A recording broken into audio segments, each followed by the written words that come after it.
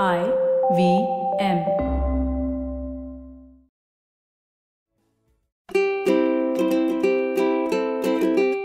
Hello and welcome to the Habit Coach podcast. I am Ashton Doctor, your habit coach. And today we're going to be talking about the athlete's mindset. You know, this is something that I'm a big fan of understanding because whenever you think about athletes, you think about the pinnacle of what the human body can do, the pinnacle of determination, the pinnacle of focus and concentration. And in fact, when I'm feeling low on motivation and feeling low on, wanting to work out, I look at athlete videos to get me charged up about it. So it is getting that mindset in.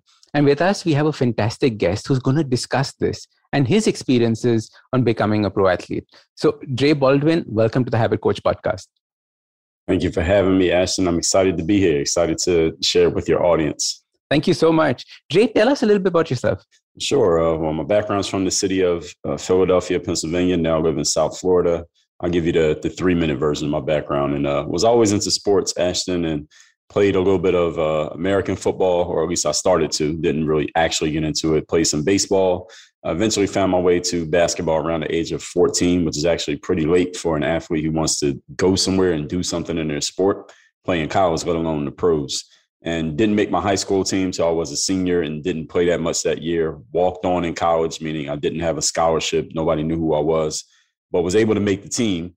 But I was playing at the Division III level, which is just the third tier of college sports. And most of the pro athletes that we know of come from the Division I level, not Division III. So it's not like I had great prospects for making it pro even after playing in college. But I was, after a year removed from graduation, I worked for a year at a couple quote unquote regular jobs. Then I went to this event called an exposure camp, which is basically a job fair for athletes. And I basically played my way into professional basketball in that event. It was only 2 days and it's not a free event. You had to pay your own money. So basically you're paying for basically a chance to go to a casting call is basically what I went to. And I did pretty well at that event. And from that event, I went and got myself a basketball agent. And an agent in basketball is the same as any other agent, like literary or acting. That agent helped me get my first job. And that started a nearly 10-year career of traveling the world, mostly in Europe, and playing professional basketball. And at the same time that I was doing that, I started putting videos on this new website called YouTube. And this is 2005. So I do literally mean brand new. All the content then was basketball related. But after a few years, these players, they started asking me questions about just the mindset because they heard about my background, like I just told you, and even more detail. And they would just ask, well, man, why'd you keep trying? Why'd you keep working on your game? How did you stay confident enough to believe it was going to work out? And then what kept you mentally focused on the goal, even though you had all these setbacks and all these times when it looked like that goal absolutely was not going to happen. So and they would ask how I got started kind of getting a name on the internet, because then I started to have a name online when YouTube started to become popular, because I was on YouTube before it was YouTube. And people wanted to know, well, how can I do that? Maybe I won't go play overseas, Dre, but maybe I could be a YouTuber. Again, way before we were calling it YouTubers. And I just started answering those questions in my content. And I started formulating the foundation of my whole business and philosophy, which I'm sure we're going to get into. Just talking discipline, confidence, mental toughness, personal initiative. So these are now both happening at the same time. So then when I stopped playing basketball in 2015, I already had this momentum of building my brand on the internet. I already had started creating all this content. I had already been writing books. I already had established my philosophy out there and already had this audience of people, mostly basketball players. But I was starting to draw an audience when I started talking about those mindset tools, Ashton. I started to draw an audience of people who were not basketball players. And these people would say, look, I'm not following you because I play sports. I'm following you because when you talk about mindset, everybody needs those elements. And the way that you explain it, Dre, even though you're talking to basketball players, I understand it. And that applies to me as well. So this planted a seed in my mind that, all right, when I get done playing ball, I already know exactly what I'm going to do. Because a lot of athletes, I don't know if you or your audience knows, a lot of athletes, when they stop playing their sport, they have no idea what they're going to do next. So I already knew what I was going to do. So the day that I stopped playing, I already knew, I was already doing it. So all I had to do was now I could take that same time that I was putting into basketball, and now I can dedicate it to my business. And that's exactly what I've been doing full time for the last 6 years. So here we are. Wow, what a journey that is. Mm. But Dre, how did you get into sports? Like, why did you decide to become an athlete? What was it? Was there something inside that was calling for you? Like, what was your mindset at that point of time? Sure. I mean, it's just who I am as a person. I was always into sports. I mean, I always had the athletic gene. Growing up in my little section of my neighborhood, I was one of the most athletic kids. I'm a little bit taller. I'm 6'4" tall, 193 centimeters. So I'm pretty tall. I'm athletic. I got long arms. I'm Black, so I must be good at basketball. So I was always into sports. And I was following sports. My father was into sports. He wasn't an athlete. He didn't play, but he was into sports. He would watch sports on TV, football, baseball, basketball, whatever. So that's what I was around. And in the neighborhood and the environment that I come from, all the young men, that's what we do. We go outside and we play sports. You're either outside, you're either chasing girls, you're standing on the corner, or you're playing sports. It's basically the three things you're doing. Or you're trying to make music. You might be trying to rap. I never had the musical thing. But those other things, those are your options. So right. Being that I saw sports and I had that athletic gene in me, that's what drew me to sports. And there's a definite mindset between athletes and non-athletes, right? Do you see something like that? The connection between the two, you're saying? There's a different mindset between what athletes have and what non-athletes have. Is that something that is clear? Yeah, it depends on what type of non-athlete you're talking about, because there's a lot of different types of people. Okay. So what is it about the athlete mind that is unique? Man, about the athlete mind that's unique, that I would say is different from people who don't play sports, is number one, the performance culture. And I think that connects to, it depends on what type of work you do. Someone who never played a sport, they can understand that depending on their upbringing, who they were around and what their influences were and what kind of career did they get into. But in sports, everything is based on performance. Sports is a 100%, not 100%, let me correct myself. It is the closest thing to a meritocracy you're going to see in life is sports. More than anything in business, definitely not in business. More than anything in the thought leadership world or even the entrepreneurship world, it is 100%, not 100%, the closest thing to 100%, a meritocracy, meaning the best performers and the best players are usually the ones who get rewarded, recognized, and compensated for what they do. The reason that is, as I like to explain to people, is that sports have a scoreboard. And that scoreboard is the most objective judge you're ever going to come across in life. Because anytime you turn on a sports game, Ashton, what sports are you into? Do you watch or play any sports? I like Formula One, so that's what I watch. Formula One? Mm-hmm. Okay, perfect. So when let's say you turn on a Formula One race while it's in the middle of the race, the first thing you're looking at is, I think they put it like in the corner of the screen. They show you who's in first, who's in second. Like I don't even know what they call that. Like what order the cars are in, right? And that's the scoreboard. That is the scoreboard of a Formula One race. You turn on the basketball game, the first thing you look for is what's the score? Who's winning? Who's losing? How much time is left in the game? And that scoreboard, the great thing about the scoreboard, as opposed to every other aspect of life, is that when the Chicago Bulls play against the New York Knicks, the Bulls and the Knicks both agree, and the fans of both teams both agree, that the scoreboard will objectively tell us who won and who lost. And everyone agrees that the scoreboard is the judge. In Formula One, we agree whoever crosses the checkered line first is the winner. And who does it next is second place. And we all agree to that. In every other aspect of life, I mean, for example, just this past weekend, Ashton, I came from a conference and there were like 25 different people got on the stage and spoke. Who was the best speaker at the conference? How do we know? We don't know. Now, everybody can have a different opinion.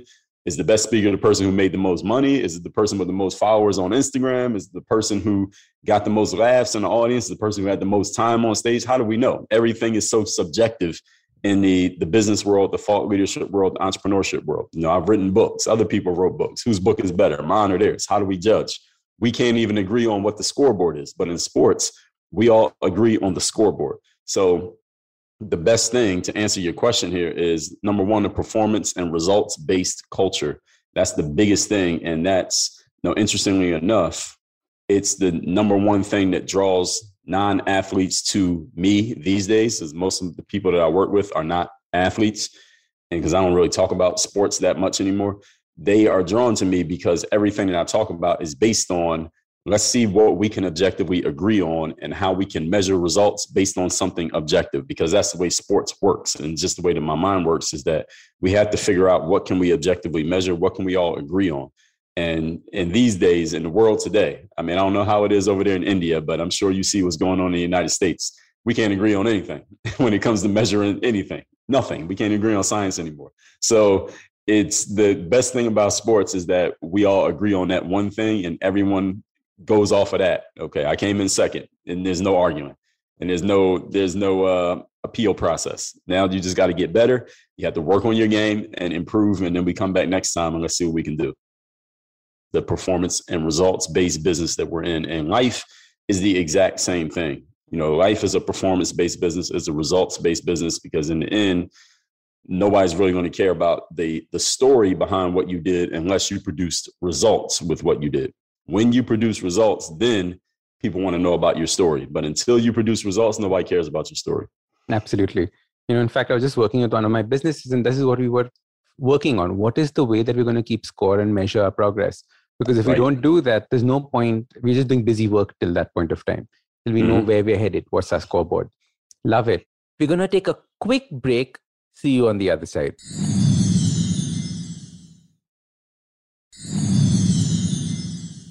Welcome back. Let's jump into the conversation. Dre, you were talking about 4 aspects that you focus on. What are these 4 aspects? Sure. The 4 pillars of the whole working your game philosophy. First one is discipline, showing up every single day, doing the work. Then there's confidence, putting yourself out there boldly and authentically. Next, mental toughness, which is continuing to show up, doing the work, and putting yourself out there boldly and authentically, even when the success that you have expected to achieve as a result of your discipline and confidence has yet to occur. And the last one is personal initiative. That's taking all of this mental stuff, this mindset stuff, and actually putting it into action. It's taking that potential energy and turning it into kinetic energy, making things happen instead of waiting for things to happen. So those are the 4 pillars of the philosophy. Wow. Can we deep dive into each one of them? Sure. You want to dive into each one? Let's do that. Sure. So the first one is that discipline. And the way I explain that is just letting people know that's showing up every single day and doing the job. And these are in order of importance and also in the order in which the order in which you're going to need them in life. And discipline is number 1. If I had to only keep one, it would be discipline, showing up every day. And this is how I was able to build myself from those very humble beginnings as an athlete into a professional, was just that I would show up every day to the basketball park by myself with my ball and just practice. And so I just figured out how to become a better player. I didn't have anyone training me or teaching me. This was before YouTube was out. I was just learning how to play basketball. So it's not like I could watch somebody else and say, all right, let me just do what this guy did, or let me mimic this person's drills. There was no drills. There was no smartphone. So I was just trying to just figure it out on my own. And at the same time, my parents, who were, again, not athletes, but they would get up every day and they would go to work. And that's what I saw as a kid. I just saw my parents every day getting up, going to work. And I know they didn't always feel like going to work, but they went to work and they didn't preach about it, but I noticed it. So then as I grew into an adult, I did what I saw. What I saw was somebody good enough going to work every day. So I just took that same discipline that was modeled for me and I applied it to the sports world. And now I apply it in the business world. So number 1 is that discipline, just showing up all the time. And what I found, and Ashton, I'm sure you have found this as well, is that sometimes just showing up every single day is your competitive advantage. If you can just keep showing up. And I mean, this show that we're on right now, your show comes out every single day. And it only makes sense that we're here because my show comes out every single day where we put these things out every single day. And just that showing up, just being in the room consistently, sometimes the only thing that you need. If you're in the room more often than other people, then opportunity finds you. And you find opportunity simply because you're there where opportunity can actually meet you where you're at. So that's number 1, discipline. And that are you going to ask questions? So I was going to say, Dre, how do you build that in? Like, I know so many people who write in saying that I don't have any discipline. I don't even know how to start creating discipline, right? Like when you're working with your clients, like what is the first thing you tell them about discipline, or what is that one thing that you say that this is what you have to do from now onwards? Well, everybody has discipline. So whenever someone says that they don't have discipline, it's not that they're lying, it's just that they don't realize that they have discipline. So even if when someone says, I don't have any discipline, they're actually showing you their discipline. They're disciplined in telling themselves. And so the discipline is already there. There's discipline in someone. Procrastination is a discipline. All right? It might not be working the way that you want it to, but it is a discipline. It's something that you're doing. It is a habit or behavior that you're doing over and over and over again. And there's maybe some consequences that come with it, but that is a discipline. So the first thing that I tell people about discipline, and let's just say we step out of that, someone wants to develop a positive discipline for something that maybe they're not so excited about. Let's just say someone wants to write a book or they want to start a blog, but they can't find themselves the time or energy to sit down at the computer and type. Or they want to get in better shape, but they can't move themselves to go to the gym or to get down on the floor and do their push-ups, whatever, or go outside and ride their bike or run, whatever. The thing that I tell people is they need to find themselves an anchor. And an anchor is the thing that you care about or you desire strongly enough that you're willing to deal with discipline in order to get it. So, for example, if someone they want to get in shape, but they hate going to the gym, right? But then they get engaged and they know they're going to get married in 4 months, but they want to look great in their wedding photos. Right? Everybody wants to look good in their wedding photos. But this person feels, they look at themselves and they say, well, I'm about 25 pounds away from where I want to be in my wedding photos. Now they know in order to get that 25 pounds off, they need to go to the gym, but at the same time, they hate the gym. So now we got a battle. Which one is stronger? Your hatred of the gym or your desire to lose that 25 pounds? And if the desire to lose the 25 pounds is stronger than your hatred of the gym, then you will deal with the discipline of the going to the gym that you hate because you want to lose that 25 pounds more than you hate the gym. So that's what the anchor is about. It's what do you want or care about strongly enough that you're willing to deal with things that you might not even enjoy in order to get them. And this is the exact reason why people have coaches. This is the reason why we have masterminds. This is the reason why we join programs or hire personal trainers, because we know that person or that program that we get involved in is not necessarily they're going to tell us so many enlightening things that we never knew or that we never thought of. And I'm sure, Ashton, as a coach, you probably have clients who you're not telling them anything that they don't know. But the fact that they have you as a coach is because even people who listen to your show, the reason why they tune in is not because you're going to tell them something brand new and you have to pull a rabbit out of your hat every day for them.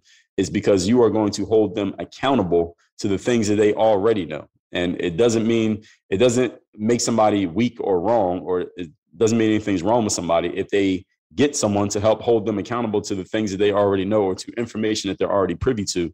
It's just that as human beings, is one of the laws of thermodynamics is that if we are left on our own, it's the law of entropy. Anything that's left on its own to its own devices will eventually fall into disarray. It will just go in all different directions and everything's going to fall apart. So this is why, I come from being a professional athlete. Every professional athlete has a coach. There's no professional sports team that doesn't have a coach. Every professional player has, usually in the off season, we have trainers. We all have these things. So in the entrepreneurship world, it's not a requirement, but many of us have either an accountability partner, a mastermind group, a coach, or we're in some type of program, something that can hold us accountable to the things that we're doing so that we don't just get all out of whack when left to our own devices, because this is just what happens with human beings. So to answer your question there, the number one thing for creating that discipline is having that anchor. And that anchor can be an idea in your mind. It can be another person. It can be a program. It can be a system. Anything that's just going to make sure that you're held accountable and staying in the space that you're supposed to be in for achieving the goals that you say you want to achieve. Fantastic. Discipline, the most important thing, get yourself an anchor. If you can get yourself an anchor, right, you know you're going to get disciplined and get it in place. Fantastic. What's the second one, Dre? The second thing is confidence. Okay. And the reason why these go in order is because discipline actually creates confidence. Now, usually, whenever I ask people, what's the number one internal trait that you want to get better at or you want more of, very rarely does anybody say discipline. Very rarely does anybody say, Dre, I just need more discipline. Somebody help me out. No, nobody asks for discipline. Most people ask for confidence. Most people say, I just want to feel better about myself. I want to have more self-esteem. I want to have a healthier self-image. Now, sometimes I get people coming to me saying discipline because they know what I'm about. But if I just ask a random group of people, it's going to be confidence. And the way that I describe confidence is you unlocking and living with your highest level of self-belief and putting yourself out there boldly and authentically. The way that discipline creates confidence is, first of all, we got to understand what confidence is. Definition of confidence is your belief in your ability to do something. Simple as that. Now, how do you get a belief and ability to do something? Is by doing it. And so when you're disciplined, for example, let's say you're an athlete, you go to the gym every day and work on your game, you're going to have more confidence when you get in the game because you know you've done the work. And the more you play in games, the more confident you will be in future games because you have the experience of being in a game. The more often you do a thing, the more confident you get at doing the thing. This is why they say perfect practice makes perfect performance. Not just practice alone, but intentional practice makes for a higher level of performance. So that's where the confidence comes from. It comes from the discipline of doing the work on a consistent basis. And the other thing about confidence is this, is that it's not just about doing the work all the time. It's also about what you can unlock in yourself mentally, however you need to do it. And there are many different angles from which we can approach it. One, for example, is this a little anecdote that I usually share when I give keynotes, and I talked about this in my books. There was this kid playing on his school basketball team, and he was maybe the 10th best player on the team, Ashton, and just a mediocre player, even on his best day. But one particular day in practice, the coach says, today we're going to do an experiment, and I'm going to have each of you players pretend to be somebody else. You're each going to be one of your teammates. So he just went around the room, and he just assigns of 12 players on the team. He says, all right, you're going to be him, you be him, you be him. He just assigns to each player to pretend to be one of their teammates. Now, the players are finding this interesting because they never did anything like this, and they get to kind of make believe in practice today. So it's a breaking of the routine. And this player, the storyteller, he just gets randomly told to be his teammate who's the best player on the team. His teammate was named Mike. So this guy who's the 10th best player on the team, his role, his assignment in practice today is to pretend to be the best player on the team. So I usually ask, and I'll pose the question to you, Ashton, and everyone in the audience can play along. How do you think our storyteller, 10th best player on the team, how do you think he played in practice on this day when his job is to be the best player on the team? Just like Mike, he killed it. Yeah, dominated, right? And that's exactly what he did. He had this great day in practice. He's making all these shots. He's doing all these moves that he never did before. His teammates are looking at him wide-eyed and slack-jawed. They're like, where's this coming from? Because he had been on the team the whole year, but he had never done any of this stuff. So he's doing all this stuff, and everybody's like, man, where is this coming from? Like, why don't you do this every day? And at the end of practice, the coach says to him, listen, if that's what it takes, you need to pretend to be Mike every day. This is what you need to do. And he had tapped into this whole confidence thing. The framework that I use to describe this is what I call the super you, unlocking and living with your highest level of confidence. And the reason that I tell that story is to illustrate to people the following point, that confidence is not just about the discipline of showing up every day and doing the work, because the story that I just told you, that kid, he wasn't practicing those moves every day. He just came out of nowhere and did these moves one day. This just came out of nowhere, at least to everybody else. The thing is, confidence is also you giving yourself license and permission to no longer conform to being the person that you've always been. That's also confidence. It's letting yourself know, look, I know I've been in this box for the last 5 years, but I don't have to be this person anymore. I don't have to keep doing the things that other people expect of me. I don't have to be what everybody else wants from me. I am giving myself permission to no longer live in this space. I'm going to step into a different space. And that's something that, even somebody like myself, transitioning from being an athlete to getting into the entrepreneurship world, I still hear from people to this very day who say, well, Dre, I like when you would talk more about basketball stuff. Well, you want to see my basketball stuff, go watch my old videos. I don't talk about, that's not my thing anymore. I'm doing something different now. I have moved on. And you have to have the confidence to move on in those things. A lot of people in life, they get themselves into a certain space and they find themselves in a certain box, and they don't have the confidence to give themselves permission to step out of it. So therefore they stay in it longer than they need to be there. They stay in it even when they know that that's no longer who they are, but because they haven't given themselves the license to step out of it, they just stay there. And that's part of confidence as well. It's just allowing yourself to no longer conform to who you've always been. And when it comes to confidence, sometimes I get asked about, well, what about overconfidence? What if I get too confident? Might that become a problem?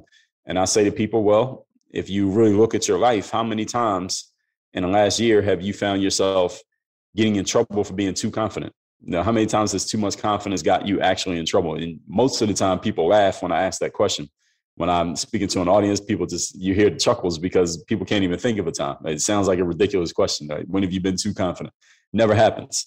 And then I ask them, okay, how many times have you not been confident enough? How many times have you just not said something when you had something to say. You didn't take advantage of an opportunity that was right there in front of you. You did nothing when you saw you had a chance to do something. And now you got to live the rest of your life knowing that you passed on that opportunity, and people just nod their head. They're like, yeah, you can think of something that happened just yesterday. Right. So which one would you rather do? Would you rather be too confident or not confident enough? Most people don't even know what it feels like to be too confident. So let's not worry about something that had never even happened. let's worry about the thing that does happen. So that's how I describe confidence. And there's so much to unpack there. I love the overconfidence analogy. It's like almost overtraining, right? People are so scared of overtraining when they go to the gym. And like Arnold Schwarzenegger says, you'll never overtrain. You have no idea what overtraining is like. So don't even worry about it. And what you said was so powerful, which was the allowing yourself to be different. You know, we get so caught up in our sense of identity and where we say that I'm like this, I can't change. You know, confidence is allowing yourself to get out of that as well. And the way that you look at it. Beautiful. Right. Dre, what's number 3? The third element is mental toughness. That is your willingness to keep being disciplined and being confident, even when the success you've expected has yet to show up. So by this point, now we talked about the discipline and the confidence. And if I'm explaining this to someone who's never heard it before, they're excited, they're motivated, they're inspired, they're ready to go, right? They're ready to jump over a wall. But at the same time, we got to let them know, just because you have this formula here doesn't mean everything's going to work out. And we all know, any of us who has any experience in life, we know that, as they say, real life alters the lab test, right? We think it's going to work a certain way. We read the book, we got the coaching, we got all hyped up from the event that we went to. Then we go out and there into the world and try to apply these things that we have heard, and it doesn't work. It doesn't produce the exact perfect results that we expected. And this is where mental toughness comes in, because mental toughness really could encompass everything that we're talking about here, but it's about how do you deal with the inevitable setbacks, failures, and false starts that are going to occur in life? Because even when you are disciplined, you show up every single day. As I said, that gives you the opportunity to get lucky, to get found, to get discovered, for things to happen for you. Just because you show up doesn't mean you're going to get lucky. Just because you show up doesn't mean something's going to work.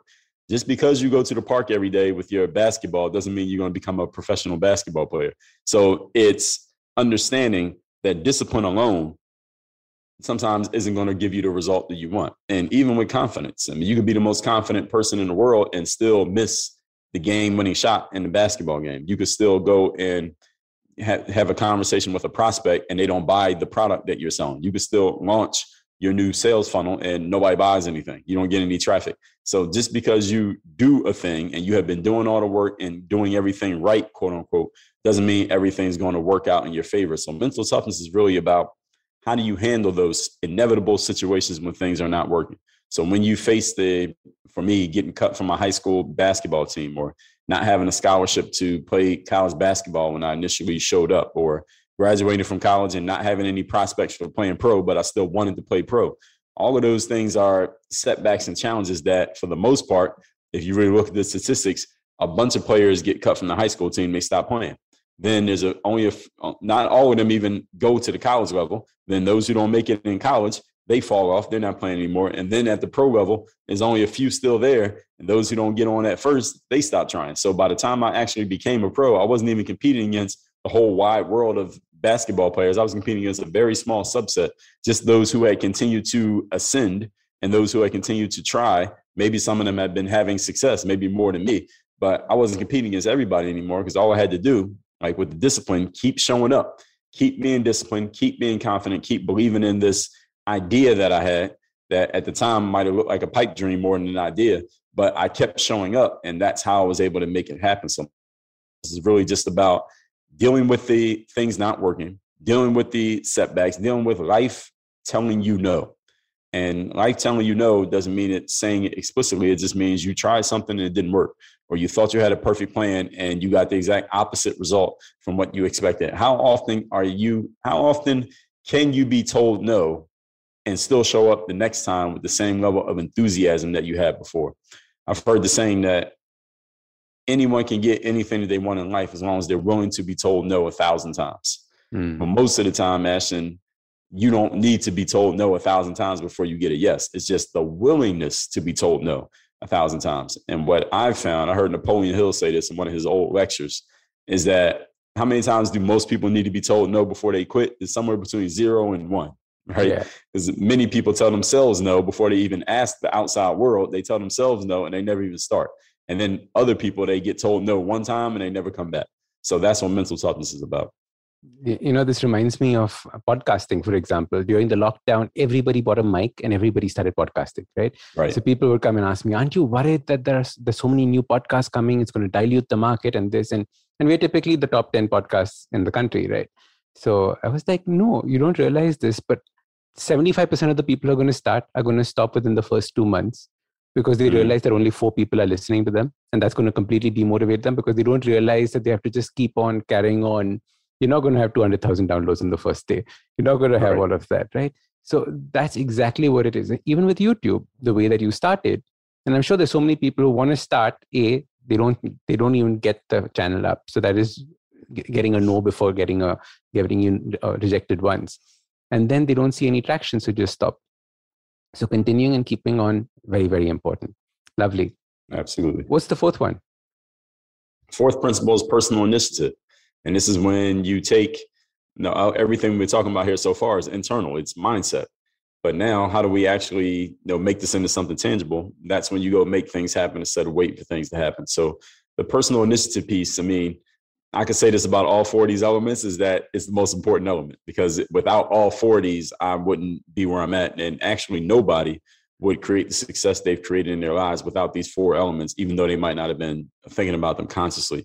So personal initiative is your willingness to go first, your willingness to be a leader and go and do something and kind of be that person who can start a fire where there's no fire, because that's what entrepreneurs do. That's what leaders do. And that's what the very phrase initiative is about. Initiative, the root word is initial. Initial means first, right? And they say put your initials on this contract. I mean, the first letter of your first name and of your last name. They want to know, are you going to go first? And it's personally taking initiative. You deciding yourself, I am going to go do this thing. And again, people who get into power in their lives, people who make things happen, people who become pioneers, people who bring something new to the table and bring something new to their industry and to the world are people with personal initiative, because they're willing to go first and put themselves out there, even when nobody else is already out there. Nobody's asking for them, but they put themselves out there anyway. That's what taking personal initiative is about. And when I just think of my own situation in playing sports, let's say after college, I wanted to play pro. And again, I went to a Division III college and I played okay in college, but I didn't set the world on fire. And even if I had, professional basketball scouts are not looking at Division III players. They're looking at players from the Division I level, because that's supposed to be the highest tier of player. So for me to play pro basketball, it's not like I just went home and waited for the phone to ring, because that phone was not going to ring. I had to go and find the opportunity. I had to go look. I'm on Google looking, where can I go find an opportunity for me to get myself seen, heard, and known? And then when I saw that opportunity, again, they weren't calling me, I was calling them. And as I told you earlier, that exposure camp that I went to in 2005, that camp was not free. I called them and sold them on taking my money so I could try to become a pro basketball player, right? That's what personal initiative is. So I remember I had to pay them, it was $250 in cash, US dollars. And I paid it at the door because I didn't even have a bank account or a credit card at the time. So I said, hey, can I pay in cash at the door? And they said, yeah, you can pay in cash. They didn't care. They just wanted the money. So they took my money.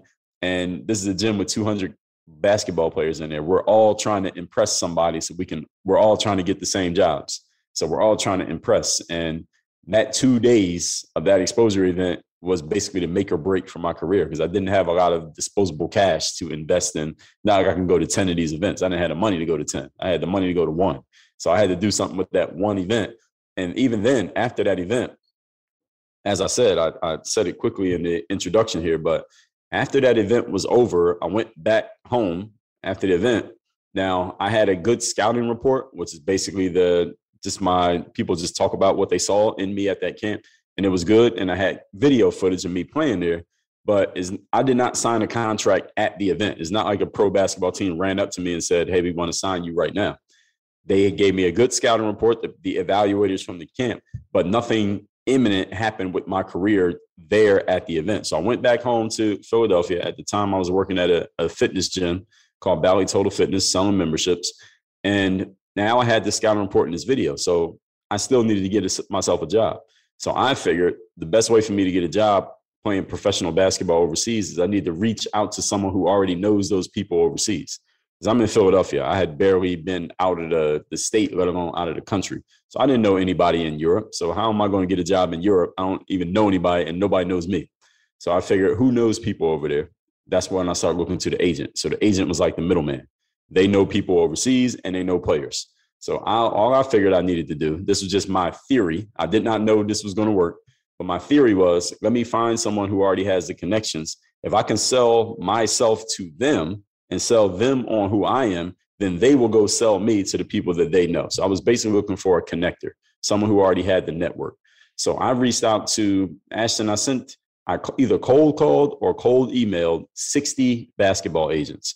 Now, again, remember, this is 2005. So this is not Instagramming. This is not YouTubing. They weren't coming and finding me. I was finding them through Google searches, and I was literally calling them, cold calling agents who had no idea who I was, and just telling them, hey, here's who I am. Here's what I've done. And at this point, I had some collateral. And the reason why I waited till after the exposure camp is I had something that I could sell myself with. I had some footage. I had the scouting report.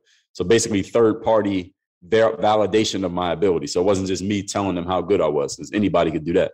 But I had third-party validation. And of those 60 agents that I reached out to, 20 of them said, okay, send me some footage. Let me see, because they needed to see with their own eyes that I could actually play. Now, this footage, again, the time frame, 2005, this footage is on this thing called a VHS tape. You remember VHS tapes? Ashton? Yeah. All right. So, yeah, that's what the footage was on. So whenever one of these agents said, I want to see what you can do, I had to go I went to the local grocery store or pharmacy store, and I had a double-decker VCR at the time. So you could basically make a copy of a VHS tape. So I'm making copies of my own VHS tapes. I bought a 10-pack of blank VHS tapes. So I'm making copies of those tapes and mailing them out on my own dime to basketball agents all over the world. That's how I got myself seen by these agents. And of the 20 agents that I sent the footage to, only one agent called me back. Just one person called me back after they saw the footage. And that guy was interested in representing me. And he's the one who helped me get started with my pro basketball career. So if you just with that part alone, if I was to just stop right there, just first of all, having the idea I can still play pro basketball after college, even though I had no offers, then looking for the exposure camps, then going to the exposure camp, then taking the footage and selling myself to agents, and then sending that footage out to all those agents. That's 5 times I had to take initiative just to get my first job playing pro basketball. And those 5 things right there, most players who come from my situation wouldn't do those. Yeah. And this is why there are players they're diamonds in the rough like me. I'm not the only one who could have the potential to do something, even though they come from a beginning that might not seem that destined for stardom, but they're not willing to take initiative, so they don't get the opportunity. And then right after that, I took that footage and I put it on YouTube. All right, that's how I got started on YouTube. I took that VHS tape, I got it transferred onto a data CD. I put the CD in a desktop computer and I uploaded a 2-minute video to YouTube. That's how I got started on the internet. And that's how I started to build an audience online, was by putting that video on YouTube, and a bunch of basketball players started watching my video, and they just started asking questions like, hey, who taught you how to play? How often do you practice? Like, who are you? They didn't know who I was. I wasn't no Kobe Bryant or LeBron James, but they're like, this guy looks like he can play, but we never heard of him. But here he is on the internet giving the game to all of us players. So I built an audience, not because they were looking for Dre Baldwin, but these basketball players were looking for some guidance. And I happened to be the one who was giving it. And as soon as I noticed that these videos I was putting out was serving an underserved audience, these are basically players who were just like me, but 10 years after me, they just needed someone who could show them how to play basketball. So I basically just gave them what I wish someone had given me. So I was like, man, I wish somebody had taught me how to play basketball. So let me just tell them everything that I wish somebody had told me 10 years ago. That's all I did on YouTube. I was just giving people the skills that they needed to develop that I had figured out on my own. So now I was basically shortening their learning curve. And that's how I started to build my name on the internet. And then when people started asking about mindset, I just told them my mindset. So that's all I did, was just serve people based on what they were asking for. And this still what I do to this very day. And all of those times, there were so many times that I had to take initiative to make that happen. And what stops many people from creating success is not a lack of talent or opportunity. It's just they don't see the opportunity because they're not willing to take initiative, they're not thinking along those lines. Taking initiative, making that first move, right? Making that, putting whatever your thoughts are into action and keeping at it. I think that is the biggest learning that you have. Those 5 steps that you took, those 5 initiatives that you took. I think they're aha moments for so many people listening, because they're like, oh crap, it's not going to fall into my lap. And normally when people see, like pro athletes or people at the top of their game, they say, luck. This person had handed it to them, right? They don't realize the grind that goes into getting and achieving what you've put in. So Dre, thank you so much for sharing this part of your life, because it's so important for people to get that in their mind, saying it's tough, but they have to take that initiative and move forward. Right. I love it. These 4 pillars are fantastic. I'm super excited on our next podcast that we're going to be talking about on the 3rd day and your book. Dre, anything else you want to leave our audience with for this particular podcast, this episode? For this particular part is really just understanding that you're going to use all 4 of these elements in anything that you do. You need to be disciplined, show up every single day and do that work. Confidently put yourself and your work out there boldly and authentically, because that's the only way you're really going to connect with anyone on a deep level. Understand that just because you're following the rules and following the program that someone laid out for you doesn't mean everything's going to work for you perfectly, because the rest of the world does not really care about your plans. And understanding that to get this stuff started, you have to be willing to take initiative over and over again. Be willing to be the person who goes first. And when you're willing to go first, you're going to create opportunity for yourself simply by being the first one, being the first mover. They call it first mover's advantage, just being the one who moves first. So that's how those connections and opportunities get created. They're not given, they are created. And you can be the one who creates them just by showing up with your energy. Fantastic. Awesome. Jay, thank you so much. How can people get in touch with you? How can people follow what you do? Sure. Well, I'm on the platform that I use most often on a day-to-day basis, Instagram. My Instagram is just my full name, @Dre Baldwin.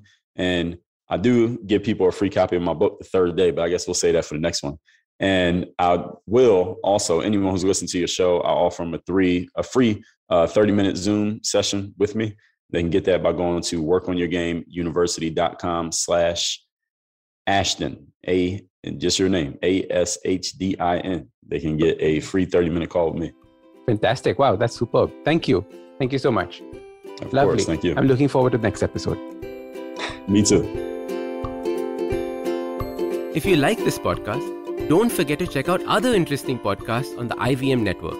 You can listen to us on the IVM Podcast app or ivmpodcast.com. You can also follow us on social media. We are @IVM Podcasts on Twitter and Instagram. If you want to reach out to me, I am Ashton Doc on Twitter and Instagram. You can find lots more information on my website, awesome180.com, or check out different content on my YouTube channel called AWESOME180. That's Awesome 180.